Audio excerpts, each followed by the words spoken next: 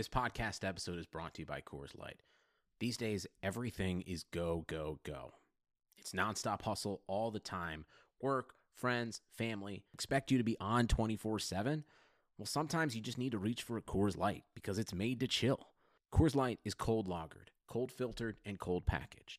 It's as crisp and refreshing as the Colorado Rockies. It is literally made to chill. Coors Light is the one I choose when I need to unwind. So when you want to hit reset, reach for the beer that's made to chill. Get Coors Light in the new look delivered straight to your door with Drizzly or Instacart. Celebrate responsibly. Coors Brewing Company, Golden, Colorado. Today's episode of the Moran Analytics Podcast is brought to you by Pulse Cellular. Pulse Cellular was created to give a better option for everyone looking for premium wireless phone service for less cost with straightforward plans, no strings attached, no confusing fine print. Pulse strives to be the best value in wireless while supporting their customers with the service that they deserve and that they expect. Their mission's quite simple: to provide the best user experience possible for everyday life. They got you covered nationwide in the U.S. with unlimited talk, text, and premium fast LTE data plans, hotspot coverage with no additional cost in all 50 states and the U.S. Caribbean regions, with additional coverage available in both Canada and Mexico. Plans also include unlimited free Wi-Fi calls internationally when calling U.S. lines and unlimited text and data across 210 countries. There are no credit checks. There are no contracts. There are no overage costs. You could just live life and focus on you. Life is better with Pulse. If you're a loser, tune in and you'll be a winner. It's the Moran Analytics Podcast, talking Buffalo sports, Yankees, WWE, 80s music, and pop culture. And now, here's your host, Patrick Moran.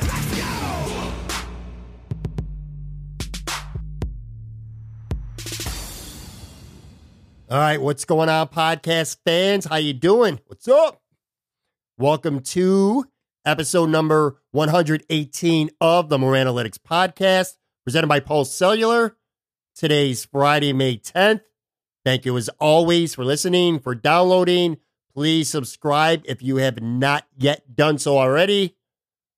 I'm joined today. In fact, you know what? I'm joined actually right here at the top by my man, Tone Pucks. It's been a while. Do some pad with Pucks. This is actually Tone's first appearance on this podcast in nearly 2 months now.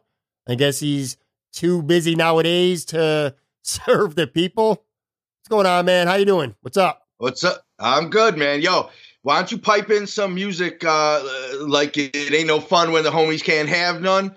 You know, little Snoop, little guess who's back in the motherfucking house with a something for your mother. Yeah, that probably wouldn't work, even though we can swear. Yo, man. So, you know, we didn't get to hook up last week, but I was in Buffalo for 4 or 5 days, and I'm roughly 3 years into my family adventure here in Florida now, and I'm going to say it, man. It's official to me. Buffalo's better than Florida. I said it. People can disagree all they want, but if you disagree, I think you're wrong. And I'm going to say this on the air right now. Buffalo, you know, for all of its flaws, even the long haul, cold, shitty-ass winters, man, it's just a better place to live than Florida is. It really is, man. I very much look forward to coming back to live in Buffalo someday. Hopefully, very likely 2 years from now. I think that you've lived in Buffalo your whole life, right? Yeah. I think when you leave and you go live in other places, I think you really start to appreciate Buffalo a lot more. I mean, I think that's true, but look, I mean, it's been raining for like 49 straight days or some shit here. All right. It is fucking miserable. And I know, you know, I don't know if you're going to make mention of it on this podcast or not, but, you know, I know some of the Florida weather has interrupted some things that you enjoy very much in the past week or so. But this has been ridiculous. All right. Yeah. You came home, you visited with some folks. I had good intentions to come visit you that one night. I even reached out to Scully and Joey. Joey was coming. He was in, man. And then I got all tired like around 8:30, like I tend to these days. More on that coming up on the puck drop. But, dude, I mean, it has just been gray and fucking miserable. So, you know, I know you deal with those inopportune storms there, but the injection of the sun into one's life is so underrated of a quality to someone that simply doesn't see the sun, but like one time since it became spring. Well, I must have been terrible. I must have got real lucky then. I must have got lucky because I was there over the last weekend and the weather was gorgeous, especially on Sunday. In fact, on Sunday, I was just driving around, man. I went to I took a stroll down Hurdle Avenue. And by the way, when I'm gone, I like to come back. I don't know. It's just I like to reminisce and shit like that. But I take strolls to our old neighborhoods, man. I went up and down Hurdle Avenue. I met a friend at Empty Pockets on Hurdle for a couple. And then I took a stroll up Elmwood. I drove around the Niagara River on the thruway. And it's like the great thing about Buffalo, and you kind of allude to it, the weather is shitty for so long that when it is a nice day, literally nobody is staying inside and doing anything. Nobody takes good weather for granted in Buffalo. I'm driving around and it's just so vibrant, man. Everybody's out. Even if you're just cutting your lawn, people are out on the water. They're walking around the strip on Hurdle, not necessarily out at the bars partying it up, just walking around, going shopping, just being outside and shit like that. And I think when you live in a place like Florida where it's constantly 75, 80 degrees, sometimes really humid, I think you just take that shit for granted, man, and it's just another day. It's stay inside, do nothing. In Buffalo, when the weather's nice because you don't have that opportunity year-round, man, you're always out doing something. I know you can't probably remember far back as Sunday, but the weather was nice on Sunday. You're saying it right now, and I'm remembering exactly, you know, what I did on Sunday. Sunday was popping. You're absolutely right. Everybody got the fuck out of their house on Sunday, man. Everybody. I mean, places were just jammed on Sunday. The roads were jammed on Sunday. You know, people were just out. So yeah, Sunday was popping, but I can promise you this, it has been unbelievably so in the minority. And I know that, you know, people complain about the weather. There could be like 2 rainy days out of a week, and you'll get your chronic complainers that are like, oh, the rain. No, this has not been overdoing it or, you know, some sort of woe is me Buffalo weather shit. This has been ridiculous. And as a baseball umpire too, you know, I mean, we're winding down the high school season for baseball right now. And these teams are just dying trying to get out there, you know, playing 2 every day. There's no way some teams actually finish their season what it was intended to be, you know. So the spring sports have taken a real hit with regards to the weather too, and it's just it's been a lousy spring, man. It's been a real lousy spring in the 716. Well, I still miss it anyway. I miss the people of Buffalo, and I miss having that good weather day where nobody takes it for granted and everyone seems to be outside living their best life and enjoying themselves. But anyway, all right, I got a lot of stuff that I want to get to on today's show, so let's get into it. I'm going to start with the Buffalo Bills. The draft's over. It's easy to fill content before the draft because there's so much speculation and stuff going on. But now the draft's over, we have a really good idea of what the final roster is going to be. There'll be a tweak or two. Maybe they sign somebody or make a trade at some point. But I think for the most part, this roster is set. And I've come up with what I think are 5 pretty good post-draft storylines. And I think they all kind of tie into one recurring theme, and that's this.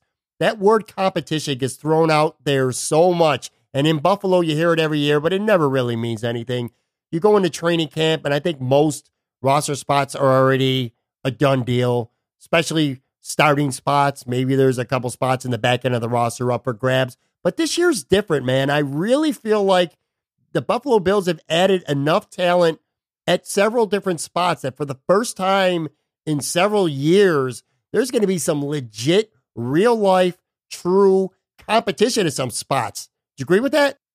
Yeah, and I don't want to be all, cozy and agreeable with you here, just because it's been forever. But I think that's a really smart and well thought out overview of the topics, and the off season and the when training camp rolls around. Yes, very much so. There is competition up and down this roster right now. Much more so, I would say, on the offensive side right now than the defensive side. There's a position or two defensively that I'm sure we'll touch upon, but the offensive side has a great deal of competition, not only for not starting spots, but roster spots as well. So, and usage spots, in terms of third receiver, fourth receiver, third running back, all those things. So, yeah, I'm looking forward to it. Well, again, I have 5 post-draft Bills storylines going right now. One of them being Ed Oliver being drafted with the 9th overall pick. I haven't gotten your take on air because you haven't been on since the NFL draft.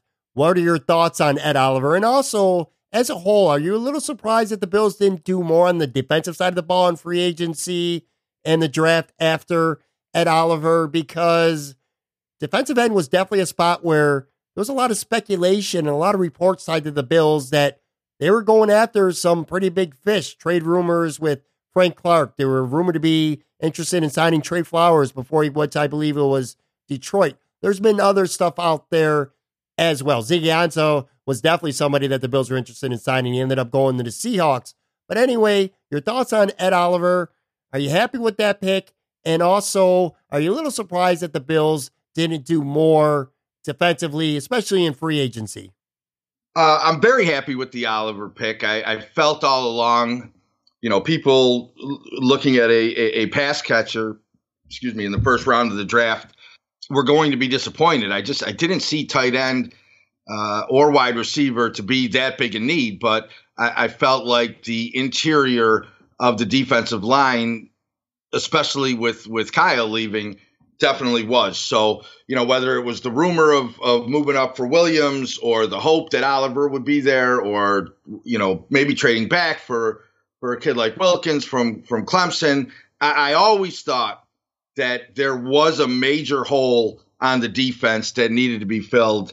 And I'm glad that the Bills saw it that way as well. As far as Oliver as a player, I don't know much more than anybody else who just looks at some highlights of him and things like that. But he seems like a penetrator, which is exactly, I don't know, 3 technique, 2 technique. I don't differentiate the way a lot of people do. I have a guy who absorbs the blocks, and I've got a guy who penetrates. Latuile absorbs my blocks, and Oliver now becomes the rush up the middle. And that's the type of defensive tackle that I think this defense needed. I'll tell you what, I think Ed Oliver could be a day one upgrade from Kyle Williams, and I'm not being disrespectful whatsoever to Kyle Williams. He finished the season pretty strong last year, but he wasn't the same Kyle Williams of 5-6 years ago. He clearly had he had 5 sacks last year, and he had his moments, but he wasn't that consistent Kyle Williams that we've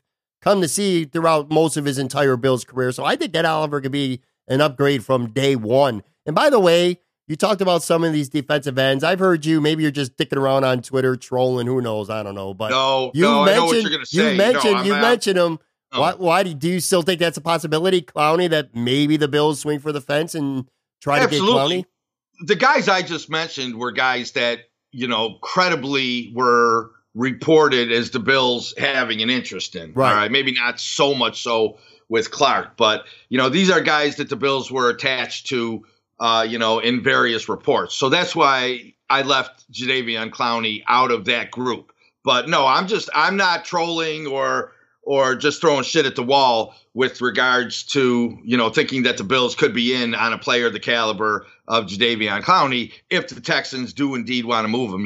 They have the good working relationship with the GM who was under Bean, in year one here.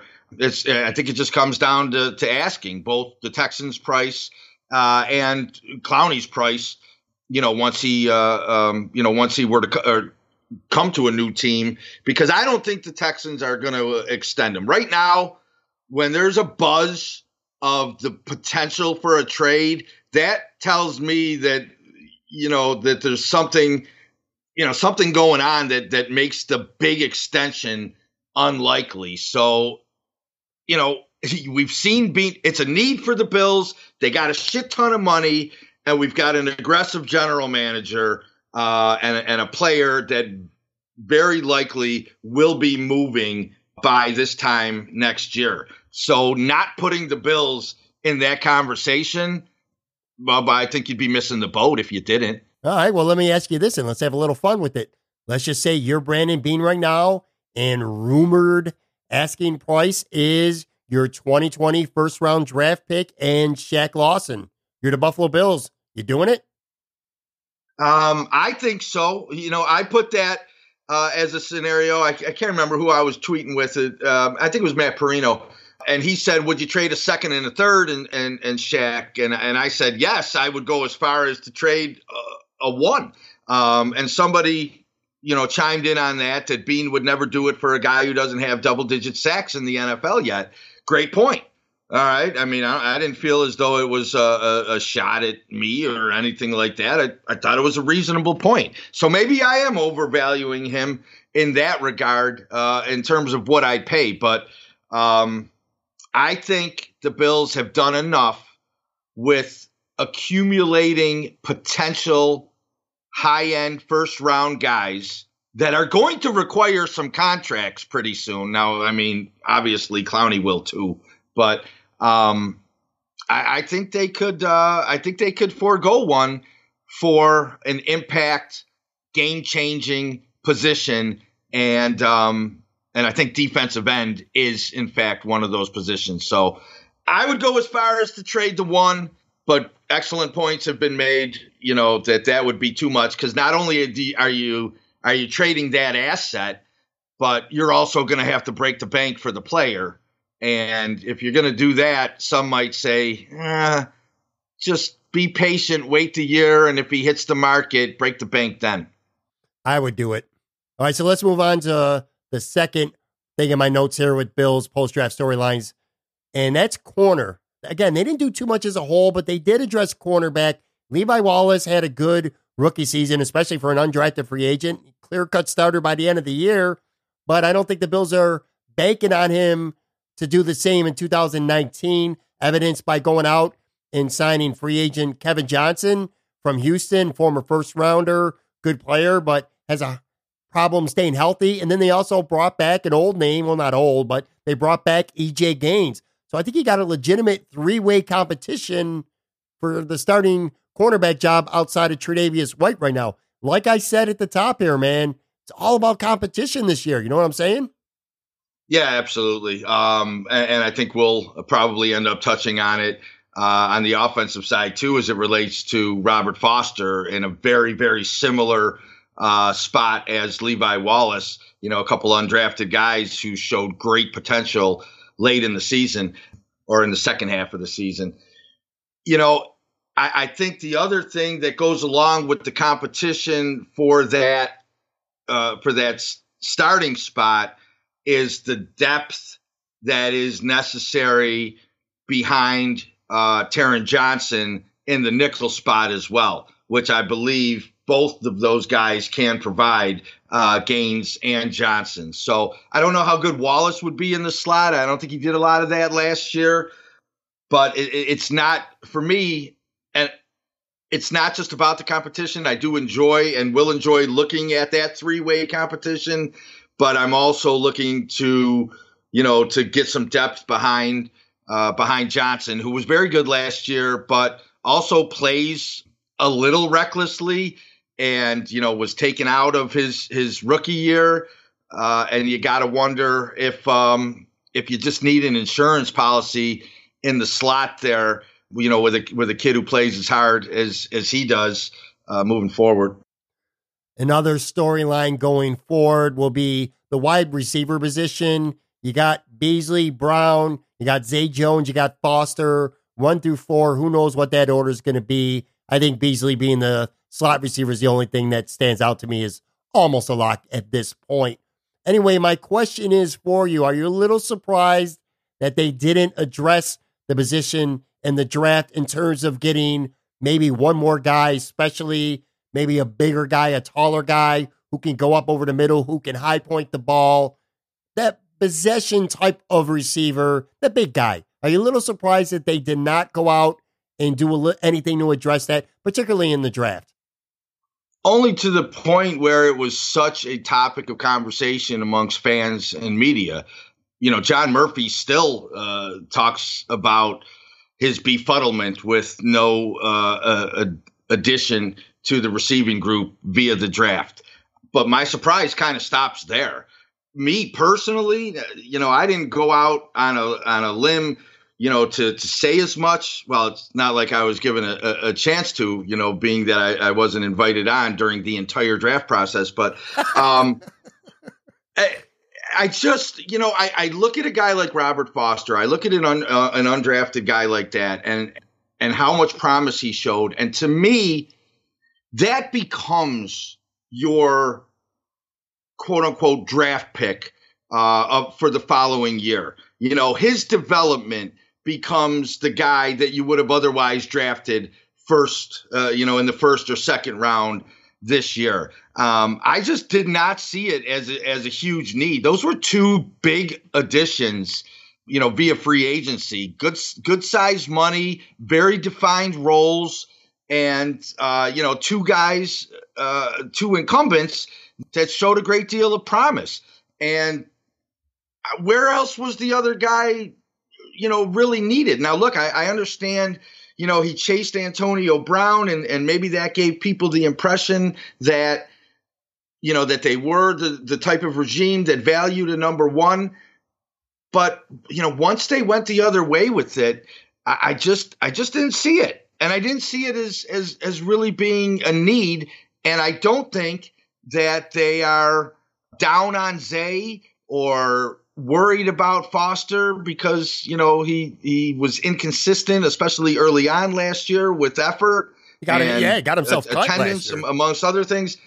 I think it's a room that has defined roles and tremendous potential. I don't know that I needed to add more potential to a room that already includes a second round pick who's trying to come into his own, and honestly, a guy with a skill set, okay, of a day one or two pick who simply, you know, had issues in college that if he fixes them, he's bursting with potential as well. I'm totally good with the wide receiver room right now. Unless the Bills were going to get rid of Zay Jones, of all the stuff that went on before the draft, all the topics, all the conversations, wide receiver was the one position where I never felt like the Bills were really going to go all out in addressing. I remember early in the process when DK Metcalf blew everyone away at the combine, and everyone in the world had him going to the Bills in their mock drafts with that 9th pick, if he would even last at that time. I just never bought into it, if for no other reason than, let's just say, okay, you drafted DK Metcalf at 9, or anyone in the first round, or even second round for that matter. Somebody is going to be the odd man out among the 4 that they already have right now. You mentioned Roberts. He's making the team. He's going to be the kick returner. He's good on special teams.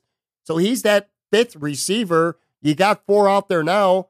Somebody's got, assuming they would even keep 6 receivers, which probably would be the case. But let's just say, for the sake of discussion, they got DK Metcalf. Or they traded for somebody, I don't know, AJ Green, somebody like that, who's out. Somebody's got to be out. Zay Jones going to be the 6th receiver, or Robert Foster. One of them would end up being the 6th receiver, probably not even dressing on game days. You know what I mean? So somebody would have had to been out. That's my take on it anyway. Absolutely, man. If you felt as though, not you, but anybody felt as though they should have drafted somebody, then you lack confidence in either Robert Foster or Zay Jones to become something, either one or both to become something, you know, in this league. And I believe that by not drafting a receiver high or at all, really, it was a tremendous vote of confidence for those two. And it's a vote of confidence that I support 100%. All right, let's talk running backs here. That, to me, is the second biggest Buffalo Bills post-draft storyline going right now. So they already have LaShawn McCoy. They already have Frank Gore. They signed TJ Yeldon a week before the draft. And then they go out and they draft, which not drafting a running back, let me be clear on this, not so much a surprise, but Devin Singletary in the 3rd round, when you still had defensive end needs, perceived anyway, maybe to take a receiver, a tight end. Before that, they get one afterwards, but whatever. Point being, early 3rd round pick, they used on a running back. That surprised a lot of people, certainly me. What's your take on that? Are you surprised that the Buffalo Bills used a draft pick, not a draft pick, that the Bills used an early draft pick, a 3rd round pick, on a running back when they already had 3 veterans on the roster? Yeah, but I felt like a running back would be added in the middle of the draft. I thought it would come early on day 3 as opposed to late on day 2, but it's, 6 to 1, half a dozen to another. I feel like a running back was going to be added. And well, you saw it much better than I did, because if they were going to take a running back, it would be late in the draft, a guy that they could just pretty much sit on the bench and redshirt and keep inactive for a year and then maybe go on till the next. But again, him being in the 3rd round, I don't think you draft somebody in the 3rd round to just be a redshirt kid. No, you're right. Like I said, I thought we'd see it on day 3 as opposed to day 2. I was thinking, perhaps a 4th, maybe, but more likely 5th, 6th round guy. And I'm with you, trying to slip him to the practice squad kind of thing. But I've always been in the same camp as you when it comes to LeSean McCoy.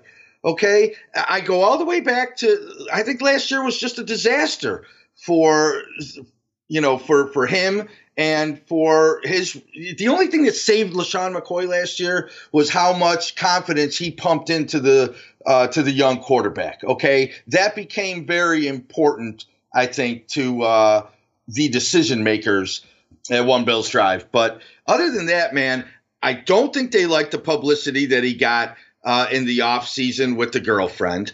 All right. I don't think they thought his production was very good, regardless of how the offensive line performed.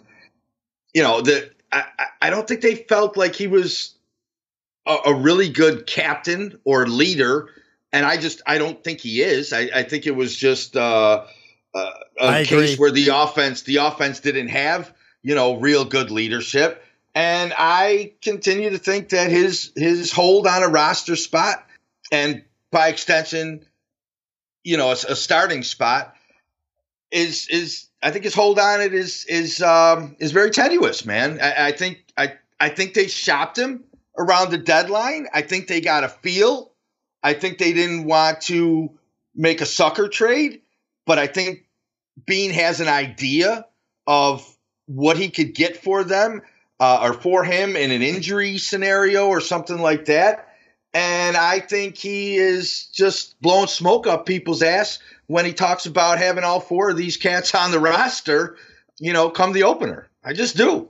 Well, I'll tell you, man, I think they're going to go to training camp with a complete open mind, which is me sort of backtracking from what I've been saying for many, many months now, that I think LeSean McCoy is definitely going to be a goner. And that was before the draft, by the way. I think they're going to go into camp and just legitimately see what happens. LeSean McCoy was not good last year. Well, how much of that is his own regression? How much of that was the offensive line? I think the perception is the offensive line, and we'll talk about them shortly, is going to be much improved. So that excuse, if it's not there, was it the line? Was it LeSean McCoy? Can he stay healthy? Ditto for Frank Gore. There's no guarantee that both Gore and LeSean McCoy will both come out of camp healthy. And then you got TJ Yeldon, who I think is more the 3rd down pass catcher. That's going to be his role on this team, and I'm good with that. And then, of course, you got the rookie Singletary. So I think that they're going to go into camp with a complete open mind, and if all of the guys come out healthy, maybe they start the season with all 4, and maybe Singletary's inactive for a couple of games, and they see how it plays out. Because between LeSean McCoy and Frank Gore, I do still think one of them are going to be gone, but it might not have to happen in May, June, July, or even August. Maybe a couple games in the season. Maybe one of them get hurt, or again, maybe one of them just clearly don't have it anymore. You know what I'm saying? I'm with that. I can get with that. That's why I was somewhat careful to say I don't think they go into the opener with 4, but because I do think that they may well, go to camp with 4. They may well break camp with 4. But yes, with the age of the 2 at the top and the inexperience Singletary. Maybe he does. Maybe there is a red shirt scenario that plays out through the first quarter of the season. But he gets out there eventually, man. He gets out there eventually. There's no doubt about it. Yeldon, the big thing with Yeldon, I would agree that he's no lock, but he got 2 years. All right, not one. When you get 2 years, you're a lot closer to a lock than anything than not. So I want to hit on the last of the Bills post-draft storylines, which I think is the biggest, and that's definitely the offensive line. And you know what's funny? I never in a million years thought I would ever go to a Buffalo Bills training camp more excited to see how the offensive line shakes out than any other position on the roster. Yet, here we are. And of course, that is because the offensive line last year, and I've said this many times, I think it was quite literally, the worst offensive line in the history of the franchise. It was just that bad. They recognized that. Brandon Beane went out. He addressed it. They signed 6 free agents, and that doesn't even count Cody Ford, who they went on and drafted in the second round, where some people thought maybe they would take defensive end, receiver, tight end, other position besides offensive line after all they did during free agency. But they keep adding to it. The competition is real when it comes to the offensive line. Are you surprised that they went to the extent that they did to really, really address this offensive line? I'm probably somewhere in between had to happen and a little surprised. Like I'm a lot surprised at the amount of new faces that they brought in. I'm not sure that it had to happen. If they would have came out and said, hey, look, we really liked Wyatt Teller at the end of last year, and we've got him penciled in as a starter, I don't think anybody blinks, okay? Wyatt Teller's going to have a hard time making his football team now, let alone being penciled in as a starter for whatever he did last year. Absolutely. Yeah, man, they went all in on this group, and I'm with you. It's a super fun group to talk about and it will be to watch, even in the OTAs to see how they combine this group in the first team and second teams and stuff like that, and how that matches up to a lot of people's predictions, that are happening right now. The number one, prediction of which I think is about to come from Tone Pucks as soon as we start chatting on this thing. Well, I'll tell you what, man, you said it. OTAs, I'm actually looking for. I don't give a shit about OTAs, but I'm looking forward to it this year only for that reason and that reason alone. I feel like the only sure thing right now is Mitch Morse is their center. That's a lock. That's a done deal. Outside of that, man, so many players could play. It could go so many different ways. I think Deion Dawkins will get a first look at left tackle, but I don't think he's locked in even the slightest at left tackle. Spain, I could see him playing left guard to start. Maybe Long or Feliciano. One of them two might get the first team reps early on at right guard. And I think Cody Ford, Brandon Beane said that right tackle is going to be their first choice for him. Again, he's another one, though. I'm not sure if he's going to meant to play right tackle in the NFL. He might play guard. Deion Dawkins could very easily go from left tackle inside the guard. You got Nsekhe, who I didn't even mention yet. I originally, before the draft, I think he was penciled in to be the right tackle. That changes now with Cody Ford being drafted in the second round. But everything I've heard and read, Ty Nsekhe's actually better on the left side. I know when Trent Williams went down for Washington last year that he played really well. Maybe Nsekhe becomes a left tackle. Deion Dawkins goes to left or right guard, and Cody Ford plays right guard, or maybe Ford could slide into guard, and Deion Dawkins could play the right side, or Dawkins could play the left, and Nsekhe could play the right. There's just so many combinations. Again, I said Long and Feliciano. I guess you can include Wyatt Teller in the mix. He did start a little bit at the end of the season. Adrian Waddle will probably be the fourth tackle. He'll be in the mix. He's not going to start, but I think he's pretty secure on this roster as things stand right now. But like I said, man, competition, there's just so many combinations on how they could go with this team. It's a little early for predictions, but I'm going to ask you for a prediction of sorts anyway. How do you see it playing out over the next couple weeks and months with this offensive line? Which, again, it's going to be fun to watch. An offensive line is fucking going to be fun to track. I can't believe I'm saying that.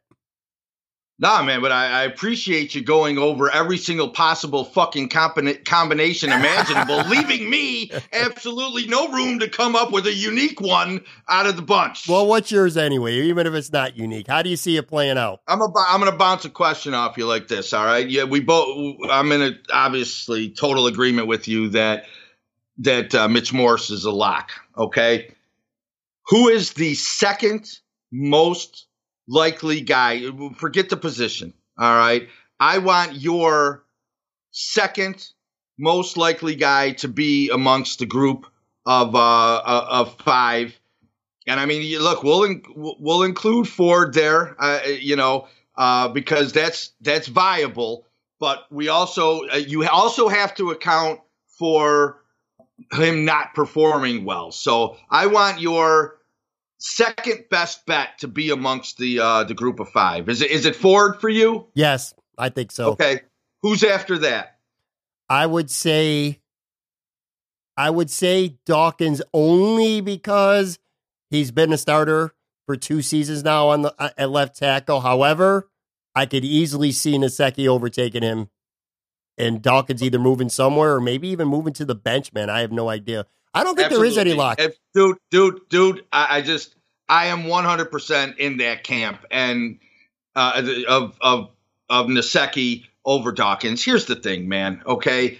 There are people out there, when they put this together, you're not one of them. And I'm impressed. It's, some of my thunder, some of my proverbial thunder has been stolen, but there are people out there who put Ty Nsekhe at the swing tackle after the drafting of Cody Ford. To me, you don't pay a swing tackle $7 million a year. You want to know who's going to get the first look at things on this offensive line? Follow money and term. Okay. And this is going to be true of Feliciano as well over some of the others. Ty Nsekhe is getting $7 million a year to be a starting tackle. So if you believe that Cody Ford is going to be penciled in as your starting right tackle, then you absolutely should be talking about what happens with Dion Dawkins on the inside, because that's going to be, the first look that he gets, in my opinion. And I may even swing back, we talked about, Dawkins to the bench. You don't put a 2-year starter at left tackle, second round draft pick, to the bench. You throw him in a Houston Texans trade to get you Jadeveon Clowney. But I see Ty Nsekhe as the left tackle. I see Dawkins kicking inside, and I see the biggest competition on that line happening, between as many as 5 dudes for 2 guard spots, with Dawkins also getting some second team reps at either left or right tackle. So, I see Dawkins getting a chance to start on the inside, okay, be a 3rd or 4th on the edge. But, he is far from a slam dunk. I think they're down on him like a lot of fans were. And sometimes fans can get down on a person, just because what's going on around him sucked and he just gets lumped in with it. I think the way the Bills attacked offensive line this offseason and, in the draft, which is part of the offseason, I think that tells us that the Bills agree with a lot of what fans were seeing in Dion Dawkins last year. And he now has to battle Feliciano, who got a good chunk of change, man. Okay, now that's a chunk of that's money that could potentially be paid to a first off the bench interior backup lineman, but boy, that's pretty damn close to starter money. Feliciano got more than Spain. Long got more than Spain, and then there's Dawkins. That's a huge, huge group battling on the interior of the line. If you believe Nsekhe is playing tackle, and I believe it firmly. I do too. One more thing real quick here. Derek Anderson retired this week. I really don't care about Derek Anderson retiring, to be honest with you. But Tyree Jackson signed with the Bills after the draft, went undrafted. Of course, the star quarterback I'm talking about from UB. Did he get some really shitty advice? I don't understand how you could be advised to go in the draft and then not get drafted at all, especially when you're a quarterback, an underclassman quarterback on top of that. And furthermore, two-part question, I guess. Do you think it affects UB's recruiting at all? And then not just Jackson, but also Anthony Johnson was a star receiver. Neither of them ended up getting drafted. I saw so many mock drafts where Johnson was going to go in the third or fourth round. He doesn't get drafted either. Do you think that hurts the recruitment at all when a UB recruiter goes to a living room of a high school star and says, hey, man, we'll get you drafted? You know what I'm saying?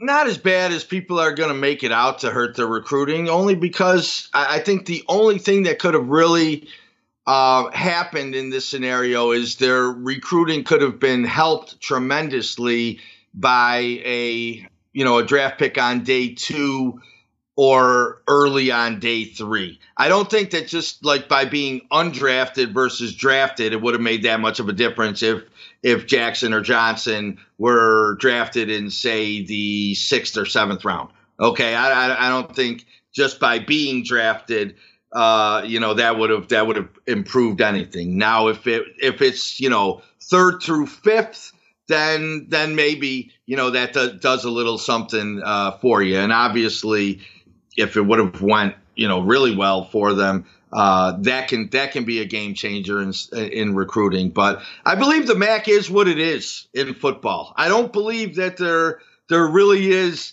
any opportunity for MAC schools to create some sort of long-term dominance. The MAC has always just been a revolving door with this. You got a Marshall team, although they're no longer there, but and this is a point to the contrary, because you got a Marshall team that was able to use guys like Pennington, Leftwich, and Randy Moss to get into a conference change, but they went nowhere with it. You got a Miami of Ohio team that's got a Hall of Famer, future Hall of Famer, and Ben Roethlisberger.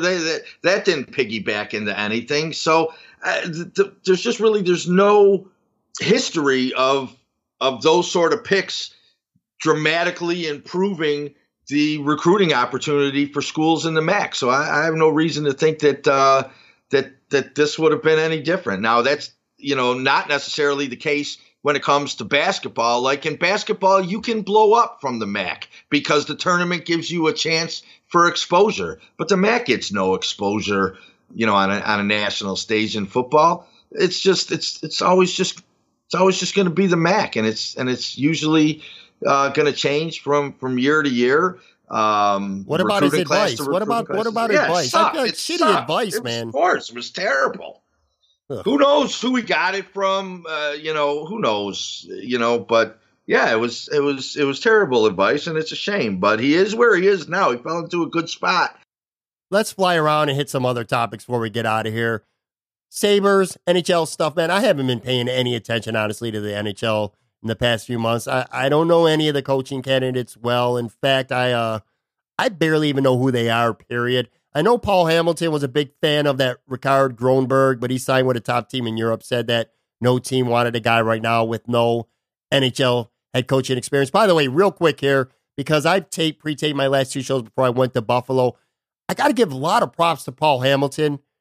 118 episodes now of this podcast. That was the most downloaded, highly rated podcast I've ever had. And I'm going to be honest with you, man. I pre-taped an interview with Paul before I flew out to Buffalo. I did not expect that. I know that he has a very stormy relationship with a lot of fans on Twitter. He blocks a lot of people. He doesn't have the best relationship with fans, but I'll tell you what, man, people really gravitated to his interview, and it was good. I'm sure you didn't listen to it because you don't even, like I said 100 times, you don't even listen to your own segments, but there was a lot of good stuff in there, not just hockey stuff, but talked about his wife passing away from cancer and how she got through it, and his weight loss, how it literally saved his life, how he felt like he was dying.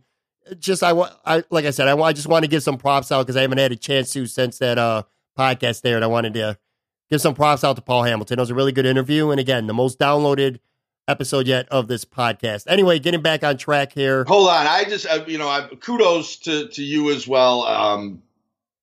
I was shocked that it went as well as it did. You're right, I haven't listened, but I certainly have seen all the feedback on Twitter. I mean, just, you both have gotten terrific feedback from it. I mean, I ain't trying to disrespect you here, but I'm surprised, man, because Paul is, a hardcore journo guy. He's never been like really accessible, to in your mom's basement bloggers and podcasters. You know what I mean? You're not his cup of tea, dude. Right. Yeah. You know what I'm saying? Pop culture, swearers, stuff like that. He's more of a straight shooting guy. Very. And the fact that you guys, put it together in such a way to get the sort of feedback that it has, well, I'll tell you, it shocked the shit out of me.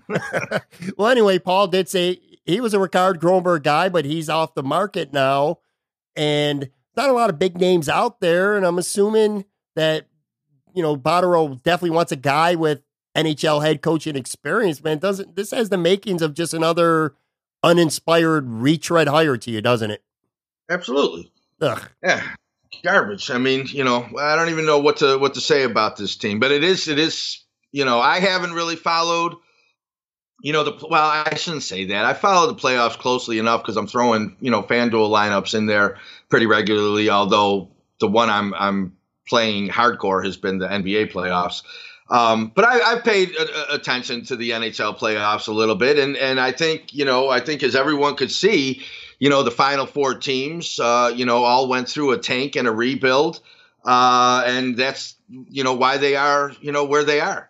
You got Carolina, who tanked for, that one guy. Boston sat there. They tanked and got, the other guy. That other guy. Yeah. And look, none of these fucking teams tanked. They got into the playoffs. They won a few series, and now they're playing for the right to go to the Stanley Cup. But we had to reinvent the fucking wheel. I hate I've gotten to a point that I hate talking about them. Like this 10 minutes that we're doing right now on the Sabres pains me, and I kind of wish I could just delete. In fact, I might end up cutting this out at the end. Yo, you know what I'll say, though? Look, what I'll say, and the same thing happens to me because I just go off on a tangent, about the tank or whatever. Even as uninspiring as the next coach choice may be, and I think Jacques Martin is at the top of everyone's list of uninspiring coaches. Yeah. Here's the thing, though, dude. Here's the thing. Okay, here's the potential saving grace. All right. Housley may not have just been, a bad fit or, the wrong, not time or in over his head. Housley may have been downright fucking awful, okay? To the point where even average is going to be a massive upgrade from Phil Housley. So, I think it's at least possible, and people should hope, okay, that Housley was a huge part of the problem. Because in that case, uninspiring, average Jacques Martin becomes so inviting because he at least has shown to be competent. Switching gears here, a development in the Buffalo sports media world. News coming out this week that Joe Buscaglia will be leaving Channel 7 and listen, he is going to The Athletic. Matt Beauvais is going to take over as sports director at Channel 7. I guess Joe B's contract runs out in August with WKBW. One thing we disagree and we fight about a lot of shit, but one thing I know that me and you agree with is that Joe B is not, and I say this with nothing but the utmost respect to several Buffalo Bills beat writers that I know and have had on this show. I think the world of all of them. They're all really good. But to me, Joe B is not one of the best. He is the best when it comes to covering the Buffalo Bills. The way he writes, the style that he writes with, his podcasting, his breakdowns, I just think he's second to none. So now you got an athletic department covering the Buffalo Bills that's going to consist of Joe B plus Matt Fairborn covering the beat, Tim Graham long form stuff. I mean, you got a fucking powerhouse of a Buffalo division going on right now at the Athletic, man.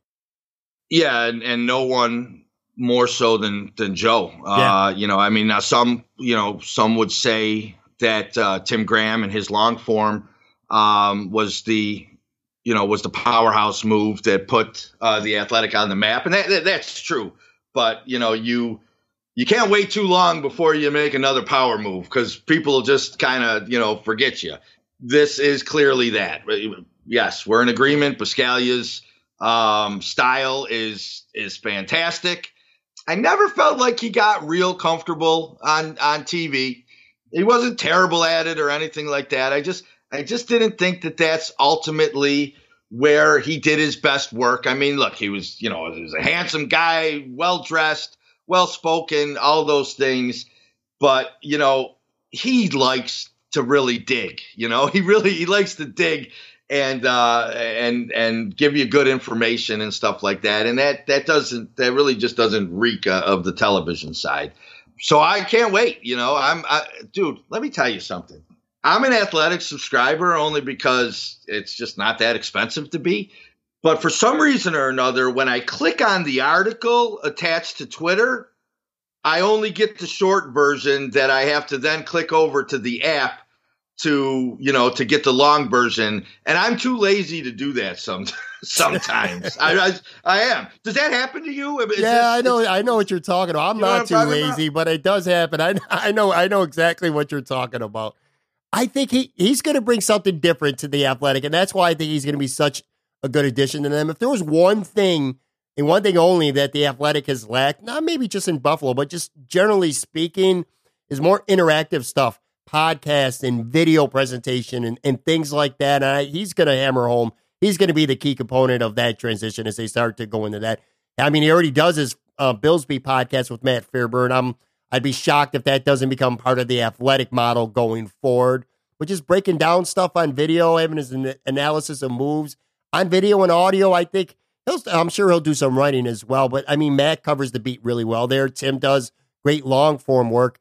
Like you said, man, it's just a big time power move. And by the way, props as well to Matt Beauvais. I think he'll do a really good job as sports director over at Channel 7. Yeah, he's got great personality. You could see him grow under Joe B's wing a little bit. I just still got beef with Beauvais because we both tried to sneak into the UFC fight, and he had on like this out of town media person who never showed up. Tag on a credential on or whatever, and like totally left me hanging at the service elevator when we got checked by security. And I still haven't forgotten that shit. Yo, I want to talk baseball for a minute. Good luck, regardless. I want to talk baseball for just a minute here. That's one of the reasons why I wanted to get you on this episode. Much respect due to my man Aaron Quinn, the Running with Joe. They'll be the first to tell you, man, they don't know shit about baseball. And I know you're going to say that I don't either, whatever. But right I am. I'm looking at some of this you want to talk about baseball. It's a bunch of shit 48 hours ago you didn't have a clue about. Bullshit. I do. There's been a couple big storylines, I think, so far. We're, roughly a quarter of the season in now?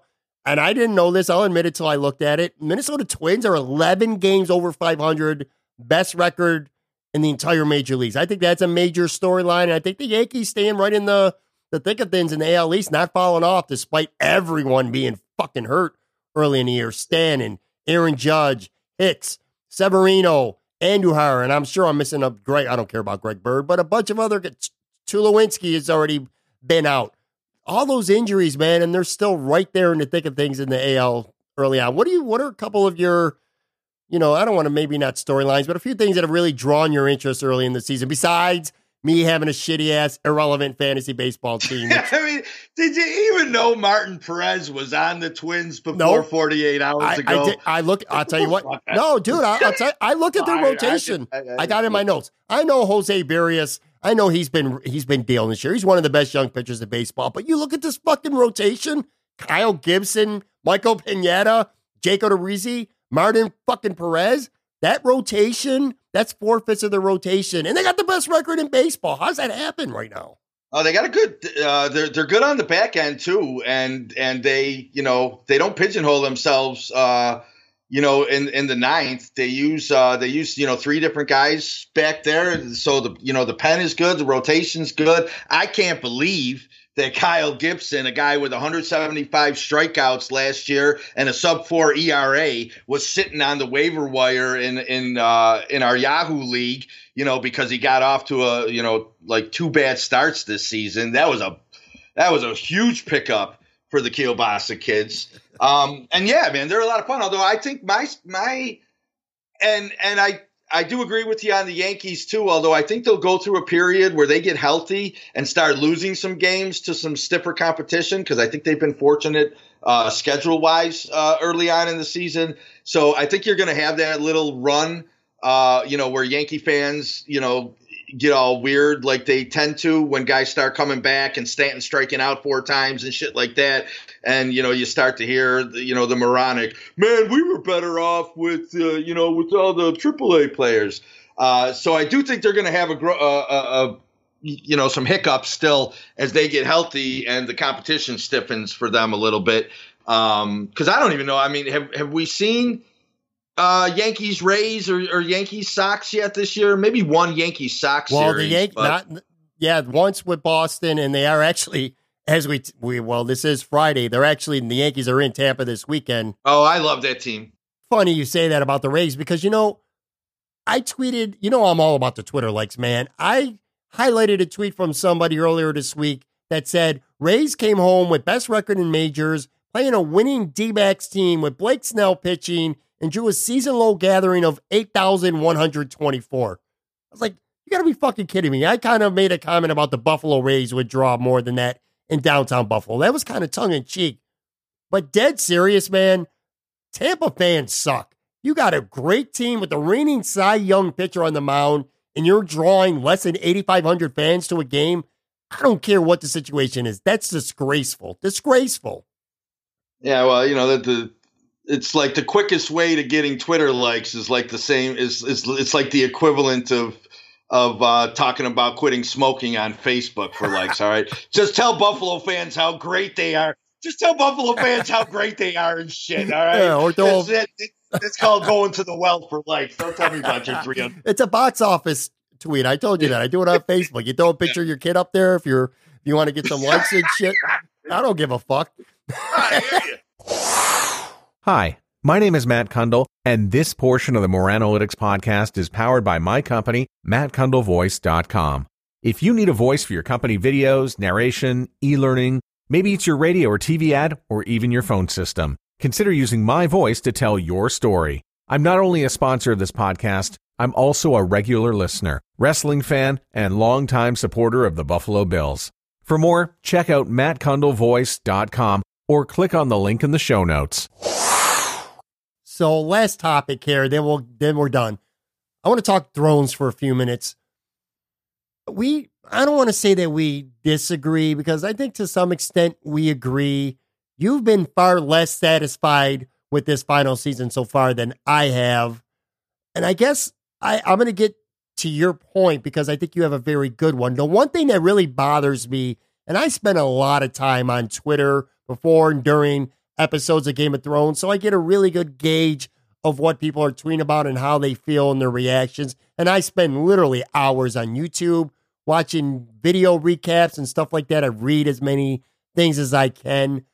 The biggest criticism that drives me crazy is when I hear some fans, mainly longtime fans of the show, and again, I get it to some extent, but they say that the show this season is kind of dragged out, that it's been dragging out, or that it's been boring, because there's been 4 episodes, but there's only been one real episode packed with action and battles. But I completely disagree with anyone who says that episode 4, especially this last one, was dragged out, or that it was boring. I mean, you take a look around, okay? You got Daenerys' most trusted confidant and BFF literally getting fucking beheaded. The second of her 3 dragons is killed. Hate the way it happened, but whatever. It happened. The seeds of betrayal from Varys, for sure, on Daenerys. Quite possibly Tyrion as well. You got Jaime banging Sir Lady Brienne and then leaving her to go back to Cersei. Who knows how that plays out, but it happened. Again, you got the Hound and Arya riding together, going towards King's Landing. I think we know where they're going with that.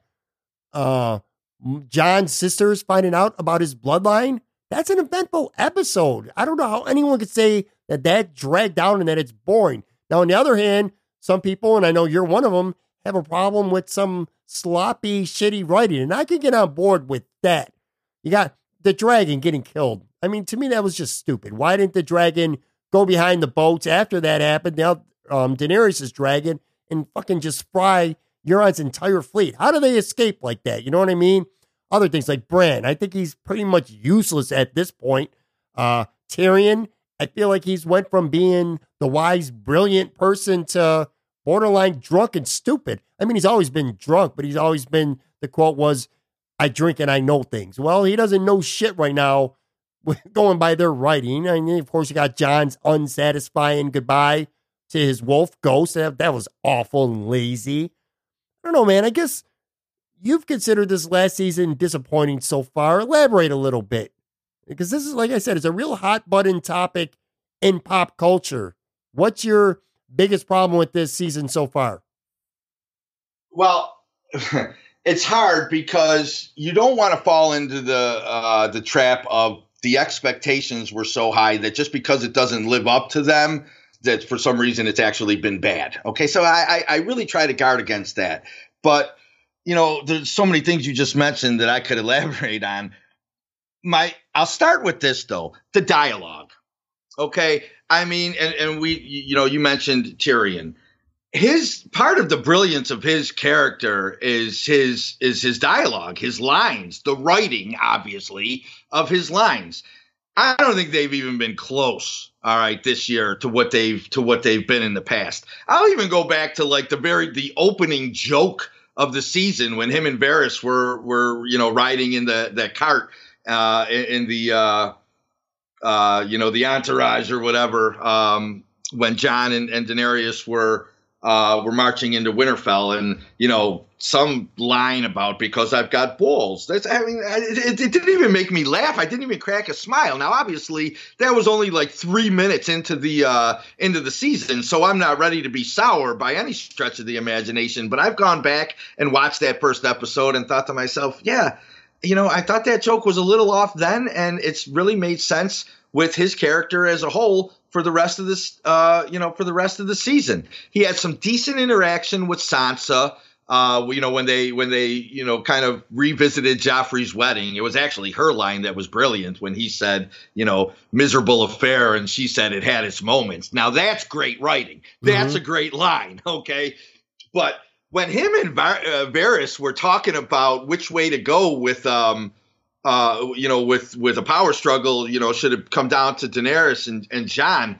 Boy, that was not a well-written scene, man. Okay, that was not a well-written scene. The dialogue between those two in seasons past has been can't miss type of scenes. That one was not good. And his plea to Cersei about her unborn child or whatever, I mean, he's made that same plea 2 or 3 different times in past seasons. It's old. It wasn't, to me, it wasn't very interesting. And it doesn't stop with just Tyrion's lines. The scene with Bronn and the 2 Lannisters, you would die for a scene like that in years past. Dude, that scene was garbage. That scene wasn't good. So, you talk about the battles, whether or not it was boring. No, I disagree with that too. I don't think it's been boring, but, it used to take battles used to build for episodes at a time and then culminate in like this brilliant, scenery and television, the Blackwater battle and the Firewater and shit like that. These battles, they go right from one battle to another. There's no intrigue to it. There's just no intrigue to it. They say they're about to battle and boom, there's a battle. Remember when the dragons came through the clouds at the Lannisters after they had just pirated, Dorne or not Dorne, but wherever, all the gold is, the scene. I mean, that shit was like, yes, the pounding of the Dothraki's horses, the dragons through the clouds. All of a sudden, that's become the norm. The beauty of it was you waited and anticipated and wondered if it would ever come, a scene where the dragons fucking, unleash. Now it's just like, it's just constant. There's no buildup. There's no intrigue. They just go to battle. The dragons, get killed 15 seconds into a battle, by fucking, what's his name? Euron. Yeah, Euron's a good character, but with limits. Okay, making Euron, a primary character towards the end here. It's only been okay. Now the actual kill scene was nice. All right, one to the belly and then one through the throat.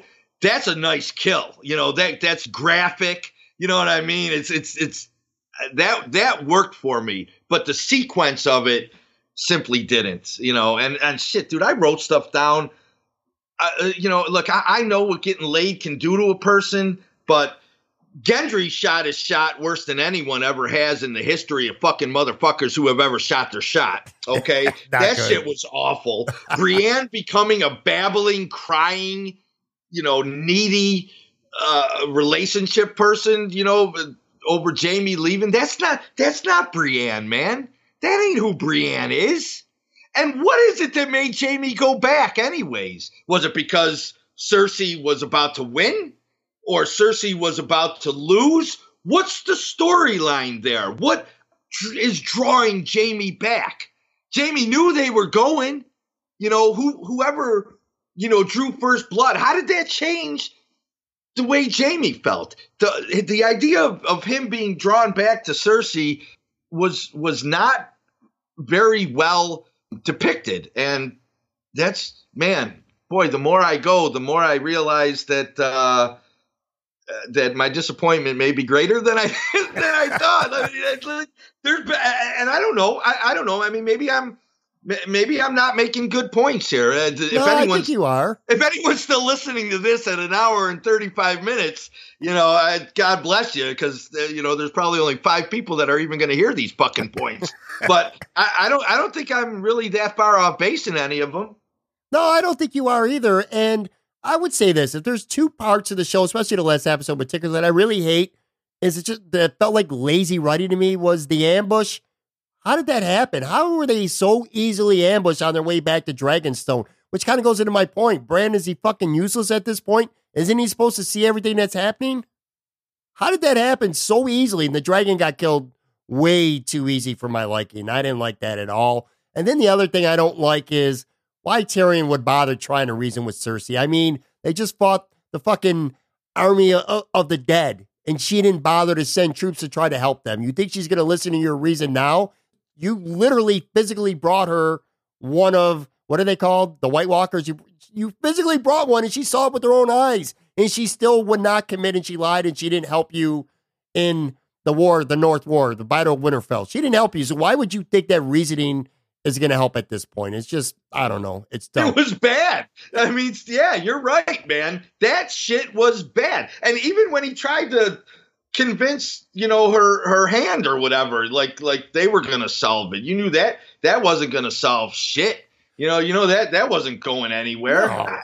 I'll tell you what, though. This is what makes this show so great for me. It's kind of like freaking sports. Let me explain that a little bit. It's a show. It's a fictional show. Yet there's YouTube videos with recaps and theories up the ass, podcasts. In fact, just last night, my wife and I, we listened to one on the Ringer for like 2 hours. It was a 2-hour episode last night, and we listened to the entire thing. It's like there's so much to unpack and talk about that it makes me feel like kind of like we're talking about sports. And it's like Game 7 on Sunday is coming up, or we have no clue for all the bitching that we're doing right now what the fuck's actually going to happen. It's fun to speculate. It's fun to have takes and make predictions, just like we do with the Bills, just like with sports. And so Game 7's coming up, or actually, let's call Sunday Game 6, because there's 2 more episodes, all right? Yeah, okay, it's going to culminate, I think, ultimately, for our bitching right now, and I think you have some really good points. My only issue with critics right now are people who say that nothing's happening, that it's uneventful, and that it's boring and drag it on. That's not the case at all. I think it's more lazy, uninspired writing at this point. But anyway, at the end of the day, I feel like it's going to culminate and be judged ultimately on these last 2 episodes, how the show ends.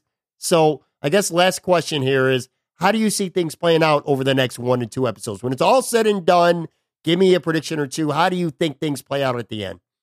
Well, look, this is how much, the internet and just, people's thirst for knowledge, and even, a kind of a new gambling culture in the world as well alters things. Okay. I don't know how things are going to play out at the end, but I do know this. Okay.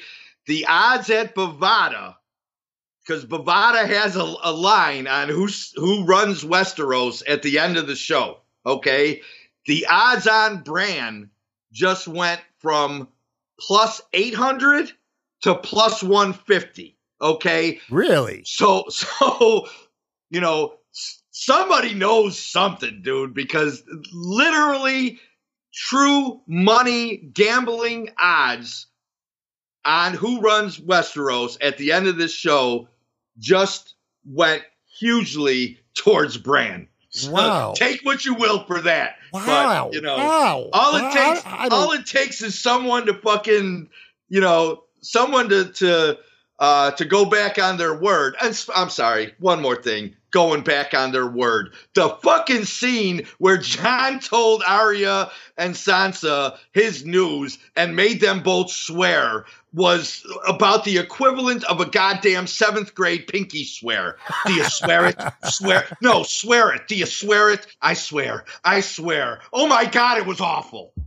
That was bad, dude. That was bad. That was corny. That was a bad scene. That's bad. Huge information that's been building for 7 seasons that culminates in I swear too. Wow. Yeah. Wow. But anyway, all right. So listen, it's been a while. Finish off this full season of a podcast all in one episode with your puck drop. What do you got? Oh my God! I guess there's still one of these coming, huh? If anyway, it's too bad that everybody has probably tuned this out. I'm going really off the board with this puck drop here, and it's all tongue in cheek for the most part. Okay, I love family, I love children. I'm an all around great guy. But here's the deal. All right, I have 3 sons through a marriage that are now 21, 18, and 15. Okay, I now also have 2 foster children, which, very well one day I may be a permanent resource for, depending how things go through the system. They are 3 years old and 6 months old. They are fun as shit. But here's the deal. All right. For all you young guys out there that may be sweating having the first kid, or maybe you've got one and you're thinking about the second one, let me tell you something tried and true about fatherhood and having kids. Okay. If you're all worried about having that first kid, you need to just chill out. Okay. Having that first kid, it may seem like a big lifestyle change or whatever, but you'll learn in time that is basically like getting a fucking goldfish. Okay. If you can't handle one fucking kid, something's wrong with you. There's 2 of you, most of the time, or at least, after the first kid, you're not divorced yet. There's 2 of you. There's one of them, you give them all the attention. It's not really a life changer. Okay. The problem is what then happens is you gain this confidence. You think the shit's easy. All right. You think she'll be asking for another one or whatever. All right. And that's when everything changes. Okay. You have that second kid and you are fucked forever. All right. Nothing changes your life like kid number 2. Okay. Kid number 2 is usually terrible in and of themselves. My 18-year-old Jacob, who's a fabulous fucking person, was the worst goddamn infant you could ever imagine. I've told him this 100 times. The kid never shut up. He never stopped crying. All right. Now, in this scenario now, the 7-month-old, he has been the perfect baby. All right. He's been perfect, but that doesn't matter. All right. Because then, usually the sibling just becomes unbearable because the other one's getting all the attention. Okay. I'm telling you guys. All right. Take it from me. If you're young and you're thinking about a new family and stuff like that. Oh, and the other thing is that don't let the second one, though, discourage you from anything after that. Because after that, you might as well go all in and be Philip fucking Rivers, okay? Because shit can't get any worse, whether it's 2 or 9. You're fucked. Your life's over no matter what. All right? But think long and hard from 1 to 2. And be ready, all right, to give yourself entirely to the dark side of children because they own you at that point. At that point, all right, your life becomes looking forward to doing a fucking C-list podcast at 10 o'clock in the morning with a friend you don't even give a shit about that much anymore. And that becomes the highlight of your fucking day. All right, life advice with Tone Pucks. That's good, man. All right, that is going to do it for this podcast. Thanks again to my man, Tone Pucks. Always fun to have that with Pucks. Coming up on Tuesday's show, I'll have on Joe DiBiase from WGR. We're going to talk to him about some things, including his brand new Sneaky Joe Show podcast. We'll find out what that's all about. Guys, if you have not yet done so already, I invite you to subscribe to this podcast. When you subscribe, new episodes automatically get sent directly to your phone or to your computer within just minutes of the release. That's the benefit of subscribing. Tone Pucks does not do that. You'll get the new episode before anyone else does. New shows every Tuesday and Friday. Don't forget to rate and review. Again, that always helps the show tremendously. You can find us anywhere podcasts are found. You can also subscribe to our new YouTube station, or new YouTube channel, I should say. Just go to YouTube, type in Morana Analytics Podcast. Hit the subscribe button there. You'll get notifications, highlight clips from current and past episodes, some original audio content, all that fun shit. Last but not least, don't forget to follow me on Twitter at PatMoranTweets. Thanks again for... Jesus Christ. Stop. Let me fucking finish here. Thanks again for listening, everyone. I'll be back with a new show next Tuesday. Plenty to talk about. I'll catch you on the flippity flip. Bye.